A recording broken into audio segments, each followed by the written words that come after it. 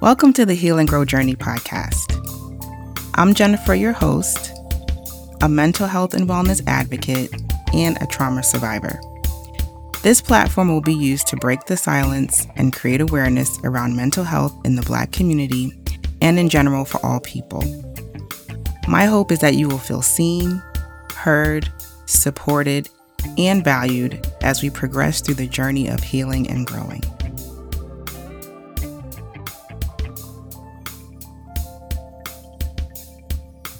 Welcome back to the Heal and Grow Journey podcast. Thank you for listening. Hope all is well with everyone. Today, I want to talk about the interview that took place with Meghan Markle, Prince Harry, and Oprah. This interview just, took place recently. It was on CBS. If you haven't seen it, as of right now anyways, you can stream it on the CBS.com. You can go to their website and stream it. So I just want to put that out there so if you have a desire to go watch it after you hear this episode, which I'm sure you will, you'll know where to go find it. So I watched the interview the first night that it aired, and man, just watching it, I got triggered, at times, only because I could relate to some of their experiences, some of Meghan's experiences individually, and then some of their experiences collectively as a married couple. And then also another layer would be some of her, experiences due to race and things like that. So it's a lot of moving parts to this story. So again, at times it was triggering, but I watched all of it and I was like, wow, I commend them for coming forward and sharing their story and speaking your truth. That in itself is therapeutic. It's freeing. Sometimes you feel like there's weights lifted off your shoulders. So, that requires vulnerability, and there's strength in vulnerability. So I definitely commend them for, sharing their story. So when I was watching this interview, the thing that was jumping out at me was that, to me, and this is my perspective, so what I'm going to do on this episode is just kind of, give you guys my perspective. What was jumping out at me was covert narcissistic emotional and psychological abuse at the root. That's like the first main layer. And then another layer is obviously like racial issues. But at the root, what I observed was covert narcissistic, psychological and emotional abuse. Now, I always had intentions of covering these topics on this podcast. It's just so complex that I hadn't tackled it yet because I wanted to make sure that I do it the right way. And so after watching this interview, I'm like, this is a good segue for me to just start talking about this stuff. So before I start kind of dissecting the content of the interview and what was shared, I want to lay down the foundation of covert narcissism and the narcissistic family structure and what that actually is, because I'm going to make a correlation between the narcissistic family and the royal family. What is covert narcissism? So covert behaviors are those that are subtle and a bit less obvious to others. Covert narcissists crave admiration and importance, as well as lacks empathy towards others. So that's a brief description of what covert behaviors are. But if you don't even know what a narcissist is, it's it's an individual that is very self-absorbed. They have a grandiose sense of self. Usually they just really think that they're superior to others. You have two versions of that type of individual. You have an overt version, which is someone that's just bold and loud and, are just outright obnoxious with it. And then you have those that are covert with it because, they're very concerned about their image, but they always want to be viewed in a positive light. They don't ever want to be perceived as a negative person that's causing harm to others. So they do harm, but they just do it. They're really sneaky with it, basically, is what I'm saying. So that's a little bit about what the covert narcissist is. So when it comes to the narcissistic family, it's a certain structure. Typically in that family, you'll have like the matriarch or the patriarch. And the matriarch or the patriarch, typically, not always, but typically that might be like maybe like the first generation narcissist. Then you have like the spouse, you'll have a golden child, a scapegoat child, a lost child, and they have another term that's called like a mascot. Basically, like the needs of the narcissist comes first and foremost. The needs of the children or the spouse must never limit or threaten the image or reputation of the family. And this basically results in the creation of a hierarchy of like suppressing the needs of all the members to ensure that there is a dysfunctional balance which satisfies the narcissist. So basically, they thrive off of keeping their family dysfunctional, basically, because it benefits them. And so we'll get into that a little bit more. So the family image is the most important. So each role in the family will depend on the grandiose image the narcissist is trying to maintain and what that family member can offer them. So everybody has their role, and it's strategic because each role is benefiting the narcissist. So the roles, some of the roles are, like I said, the enabler, which is usually the spouse or one of the daughters for some reason. And this is not always across the board, but for the most part, this is what you'll find if you do your research. The enabler is usually a spouse or one of the daughters. The golden child is someone that they can mold in their image, right? And they're usually the oldest for some reason. Not always, but usually. Then this is a new one that I just recently learned. It's called the surrogate parent. So when there are like multiple children in the family, like the narcissist will designate one of the children to be like the surrogate parent, to kind of take on that parent role and keep everybody in line. Basically be the I spy and to just make sure that everything's in line when the narcissist is not around. And then you have the scapegoat, which is the person that they dump their frustration on and their disowned rage. And this is usually like the most outspoken child in the family. Whoever has the most individuality, the one that's not afraid to use their voice, typically becomes the scapegoat. Then you have the lost child, which is someone that's neglected and encouraged to just not rock the boat. Like they don't really have a role, and so they're neglected a lot, and they're just there. They just kind of go with the flow. Then the mascot, which I've learned that they're usually the youngest, and this is the person that's the joker of the family, providing comedy relief that will mask the dysfunction. So that person that will always crack jokes to just try to, help ease the tension and pretend like the dysfunction doesn't really exist. So let's just make a joke about it and be sarcastic. So those are some of the roles. Consequences of a narcissistic family: anxiety and depression, emotional suppression, low self-esteem, wrong beliefs about relationships. So basically constant competition and thinking that like love is a limited resource. So they have to like fight and compete for the love and affection of whether it's their parent or if it's someone they're in a relationship with, etc. Then also lack of trust. Typically they'll have like a lot of roadblocks to intimacy. They may struggle with being intimate with others and being vulnerable because at the root, just growing up in that family dynamic, if let's say like the narcissist was a parent, it's like an emotional roller coaster, I guess. And so you get to the point where you just numb out and you just don't even trust nobody. So those are some of the consequences. So now back to the royal family. They have a lot of structures. So I didn't I'm not going over everything, but just to give you a high level snippet of the royal family structure. So you'll have like the sovereign, the queen, the princess or the duchess, sons and daughters and, grandsons and granddaughters and, et cetera, et cetera.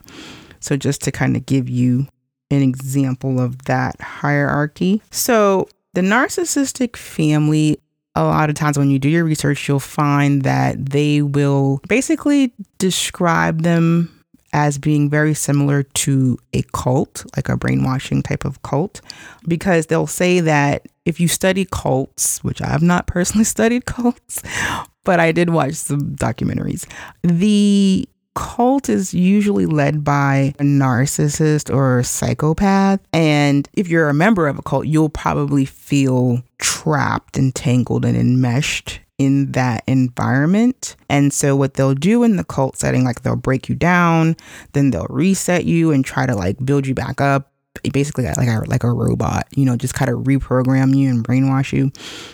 So the cult does harm to its members. They prey upon your vulnerability. They encourage you to be open and share with everyone, and then they'll use whatever you've shared against you. They create a level of codependency, and they discourage individuation and boundaries. So those are the things that are discouraged and what a cult would look like. Now, if you compare and contrast that to the narcissistic family, in the narcissistic family, they will protect the image of the family over the well-being of any of its members. First and foremost, that is priority. The image of the family is always priority. They don't care about pain and suffering or any abuse you've endured by members of the family. If you dare to speak your truth, then speak up about what you don't like or about any abuse you've endured, you will be scapegoated immediately and probably forever. And so some of the things that you may experience is they may gaslight you after you've shared, your truth, and then turn around and maybe praise the abuser. A lot of times in the narcissistic family, they subscribe to groupthink. It's like this warped reality, and you're expected to conform. So you're not allowed to challenge this reality ever. Boundaries are not accepted, and having your own identity is punished, even as an adult. So obviously, if you're a minor, for sure, but even when you become an adult, it's still the same expectation. So no boundaries, no privacy, and they depend on, one of their tactics is to divide and conquer. So they're always pitting people against each other. And that's kind of where like the golden child and the scapegoat child kind of comes in. So it's like it's always like one-upping each other, creating competition, just creating tension and animosity, and just pitting people against one another. That's some of the things related to the narcissistic family. Within the narcissistic family, and just if you're dating a narc or if your narc is a boss, mind you, there's many different settings where you can encounter a narcissist.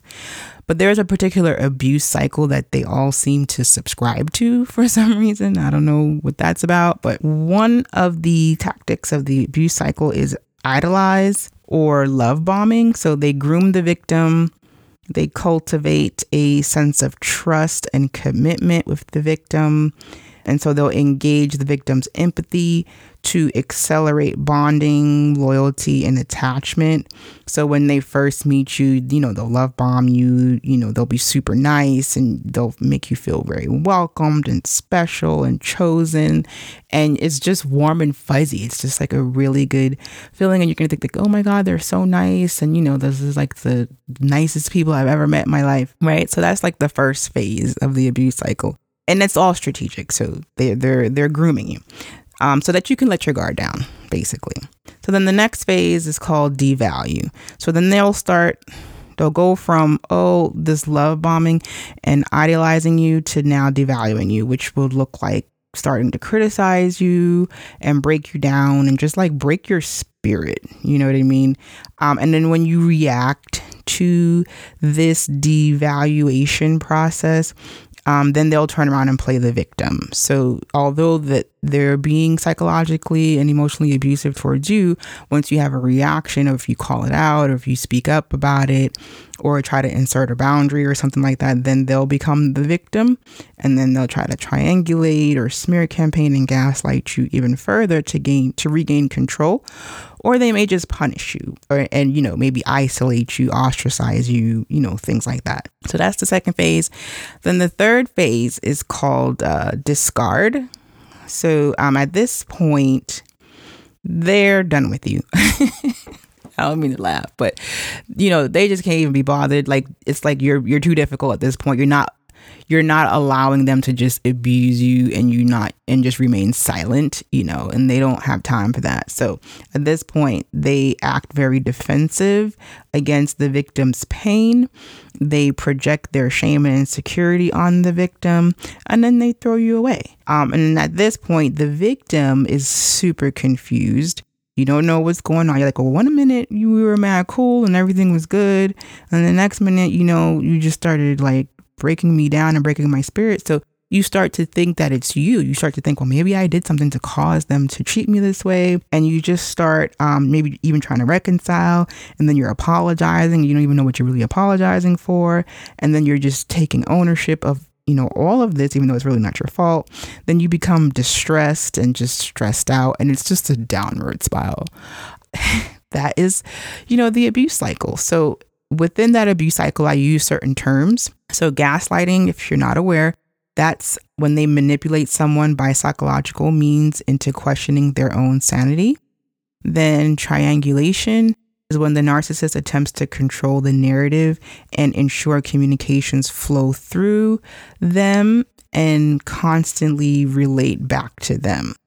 And then the last one is the smear campaign, which is an intense campaign designed to humiliate the victim while simultaneously elevating the narcissist. So that's a little background of the covert narcissistic emotional psychological abuse and the narcissistic family.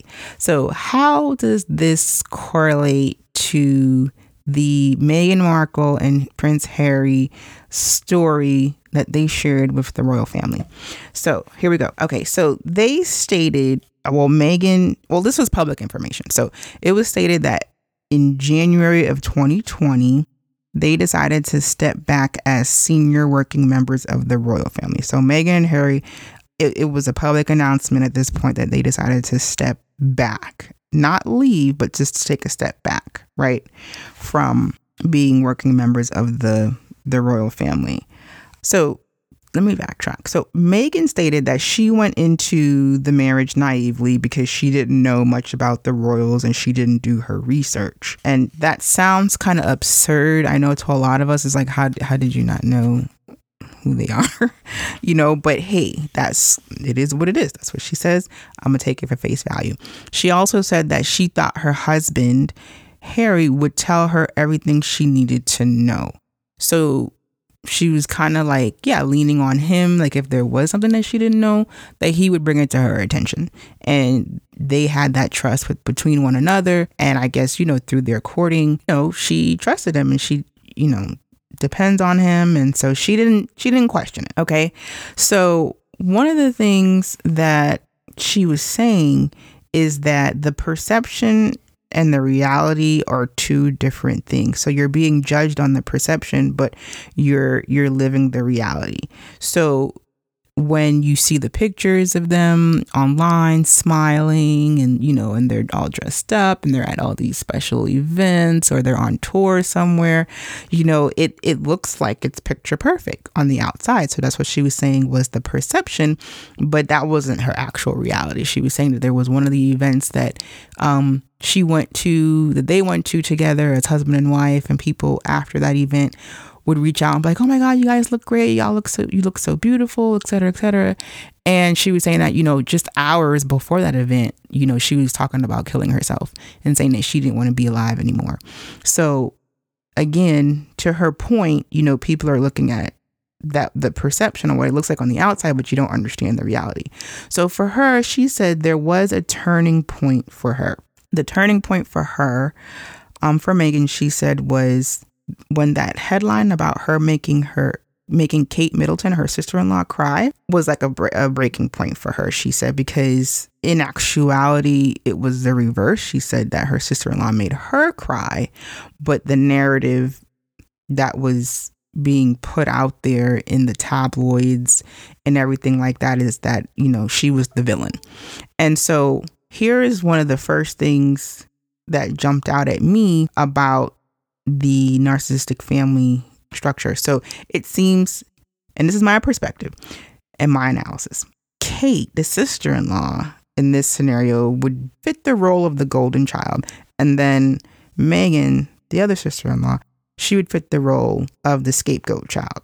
Okay, so if you remember, the golden child is the one that they can shape into their image, and so they're more aligned and they conform, and it's all about the image, and then they conform. And then the scapegoat is the one that has individuality, that is outspoken and knows who they are, and they may challenge your opinions, or they may just have their own perspectives on things because they're a person. So and that's not allowed. So you become the scapegoat. Then the next thing is, she was saying that everyone knew that it was the other way around, but the family or the firm, they would not negate that narrative. So basically she was saying that in other scenarios, if there's something in the tabloids about someone within the family, and it could be the most minor thing, like if it's not true or if it's going to make that person look bad, because it's all about image, they would go on record and negate it and say, no, for the record, that did not happen, that's not true, etc., etc. So every time there was these false narratives circulating about Megan, nobody ever went on the record to try to protect her reputation and say, like, no, that didn't happen, this is what happened, or just try to provide some type of clarity. It just never happened for her. So she was saying that that was one of the things that she regrets, is that she went into the marriage, into the family, thinking that they would protect her from stuff like that, just like they did everyone else. And then, sooner than later, she began to realize that, okay, that's not the case for her. And so there were stories of like Kate being praised, the sister-in-law being praised for certain things. But then when it came to Megan, she was not. It was a different narrative for her. So it was like, okay. So I think one of the scenarios was when Kate was walking around with her baby bump and holding her baby bump and, taking pictures. And everybody was saying, oh, it's so cute, et cetera, et cetera. But then when Megan was walking around holding her baby bump, they basically defined her as being prideful and being vain. This is a double standard. So again, there was a separate standard for Megan. So they just wanted her to be the villain. It was like the hero and the villain. So golden child, scapegoat child. So that's one correlation. So she just talked about being lonely, wanting to go out and have maybe lunch with her girlfriends because she had been in the house for like 4 months. Then they would basically like gaslight her and try to make her question, reality.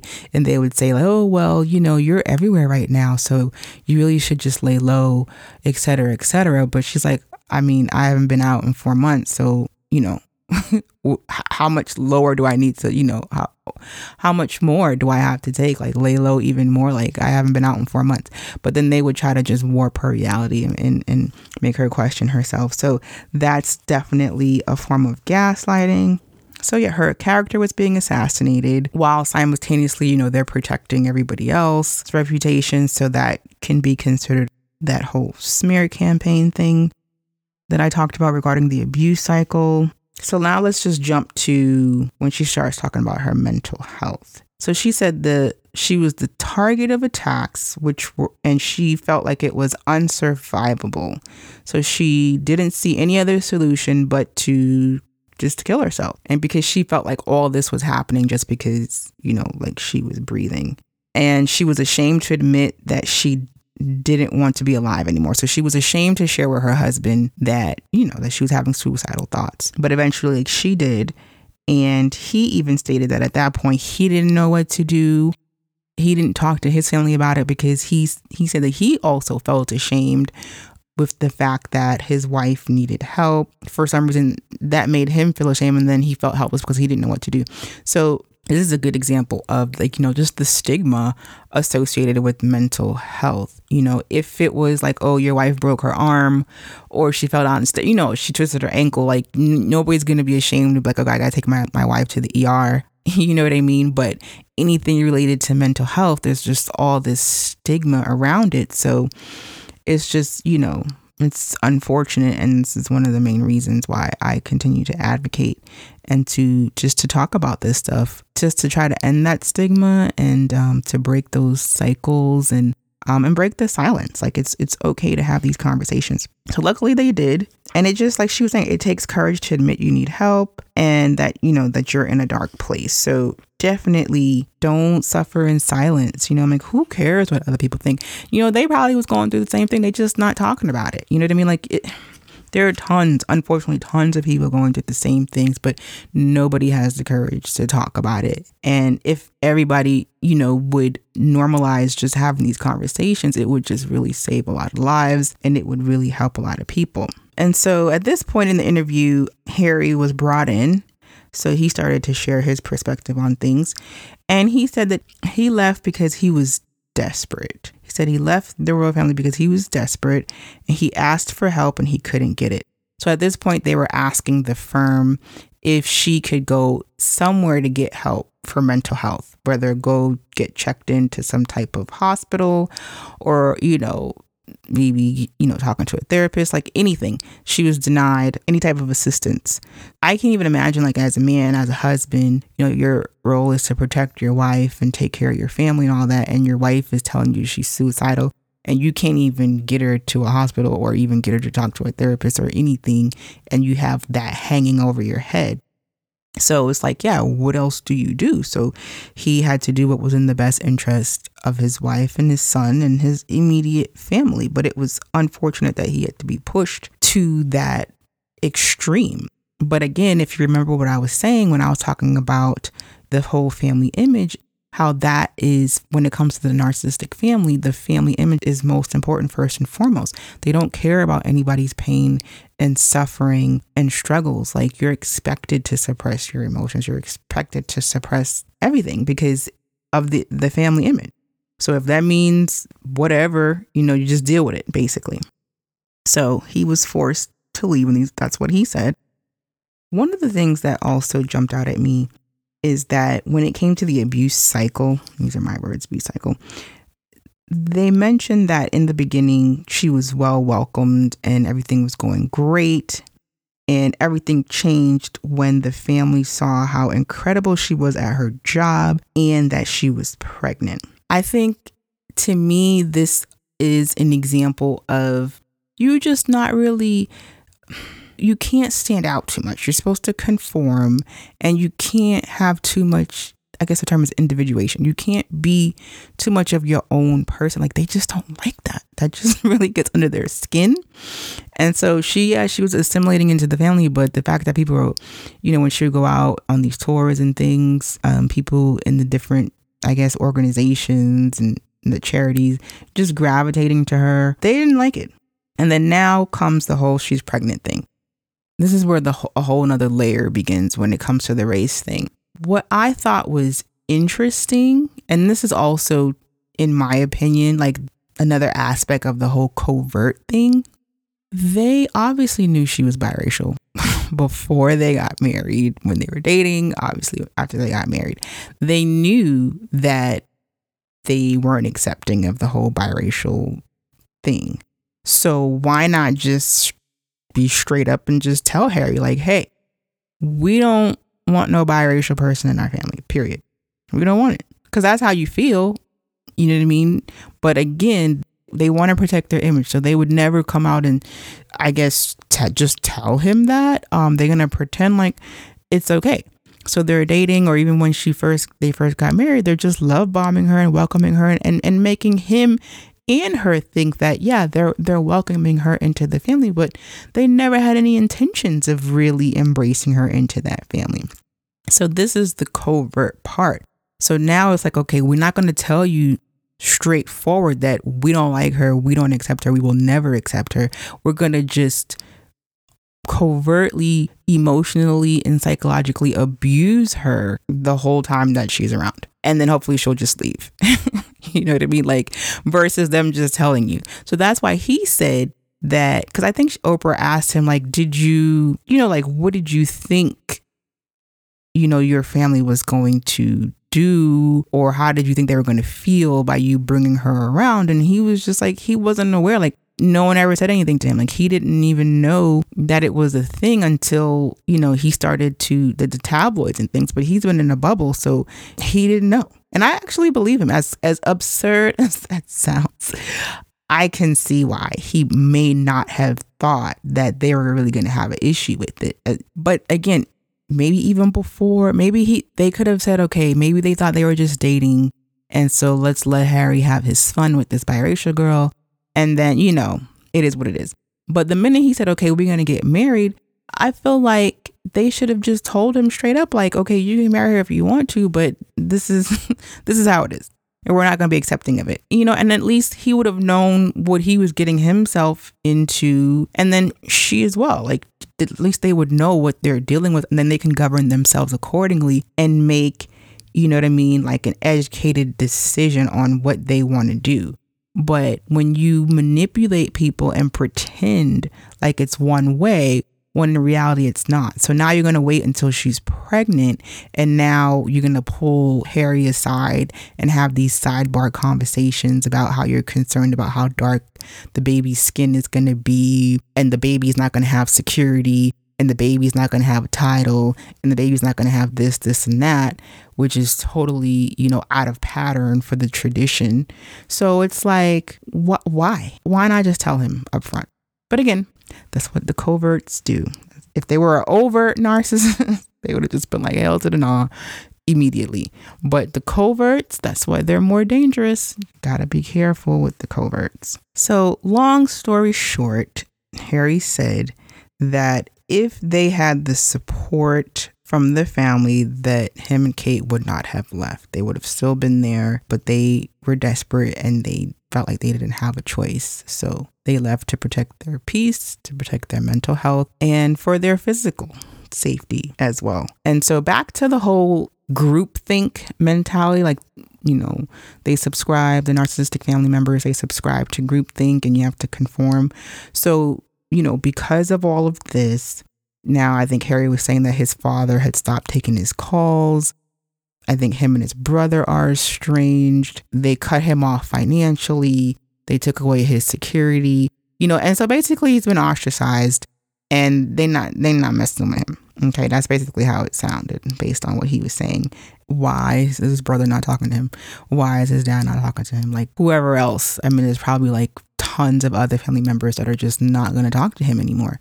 And it's unfortunate, but that's that whole group think mentality. Like, it's like a domino effect. Like, you have a disagreement with one, then just have a disagreement with everybody because they all subscribe to groupthink. And that's part of that narcissistic family dynamic. That was a lot, I know. And some of you listeners may be aware of some of this stuff. And for some of you, this might be like brand new information. And I encourage you to do your own research and, look some of this stuff up. Now, at some point, I'm going to do like a series on the different forms of narcissists, different settings that, you can encounter them and why. Why would I take the time to do all of that? Is because this stuff can be extremely damaging to your mental health. In this example, Megan came out and said that she was suicidal, but there are a lot of stories that we're just not aware of. But if you go and look at stats and things, people commit suicide. People, especially like if you have been abused since, childhood, then it just opens you up to other forms of abuse and these unhealthy coping mechanisms. Like, this is serious stuff. This is nothing to take lightly, like it's just no big deal. It's very serious, and it's worth educating yourself on it so that you can be aware. And also, if somebody were to ever come to you and say, hey, I'm experiencing emotional and psychological abuse, if you're even somewhat aware of what they're talking about, the likelihood of you invalidating their experience, it's lower, you know what I mean? And so you can maybe provide some type of support and believe them. Because a lot of people are just frustrated because the victims become the villain. They make the victim the villain, and you get isolated, ostracized.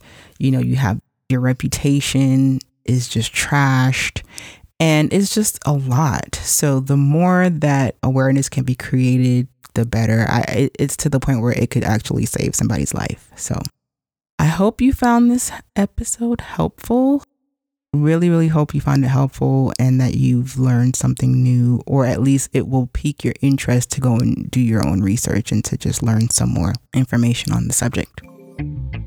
Okay, until next time.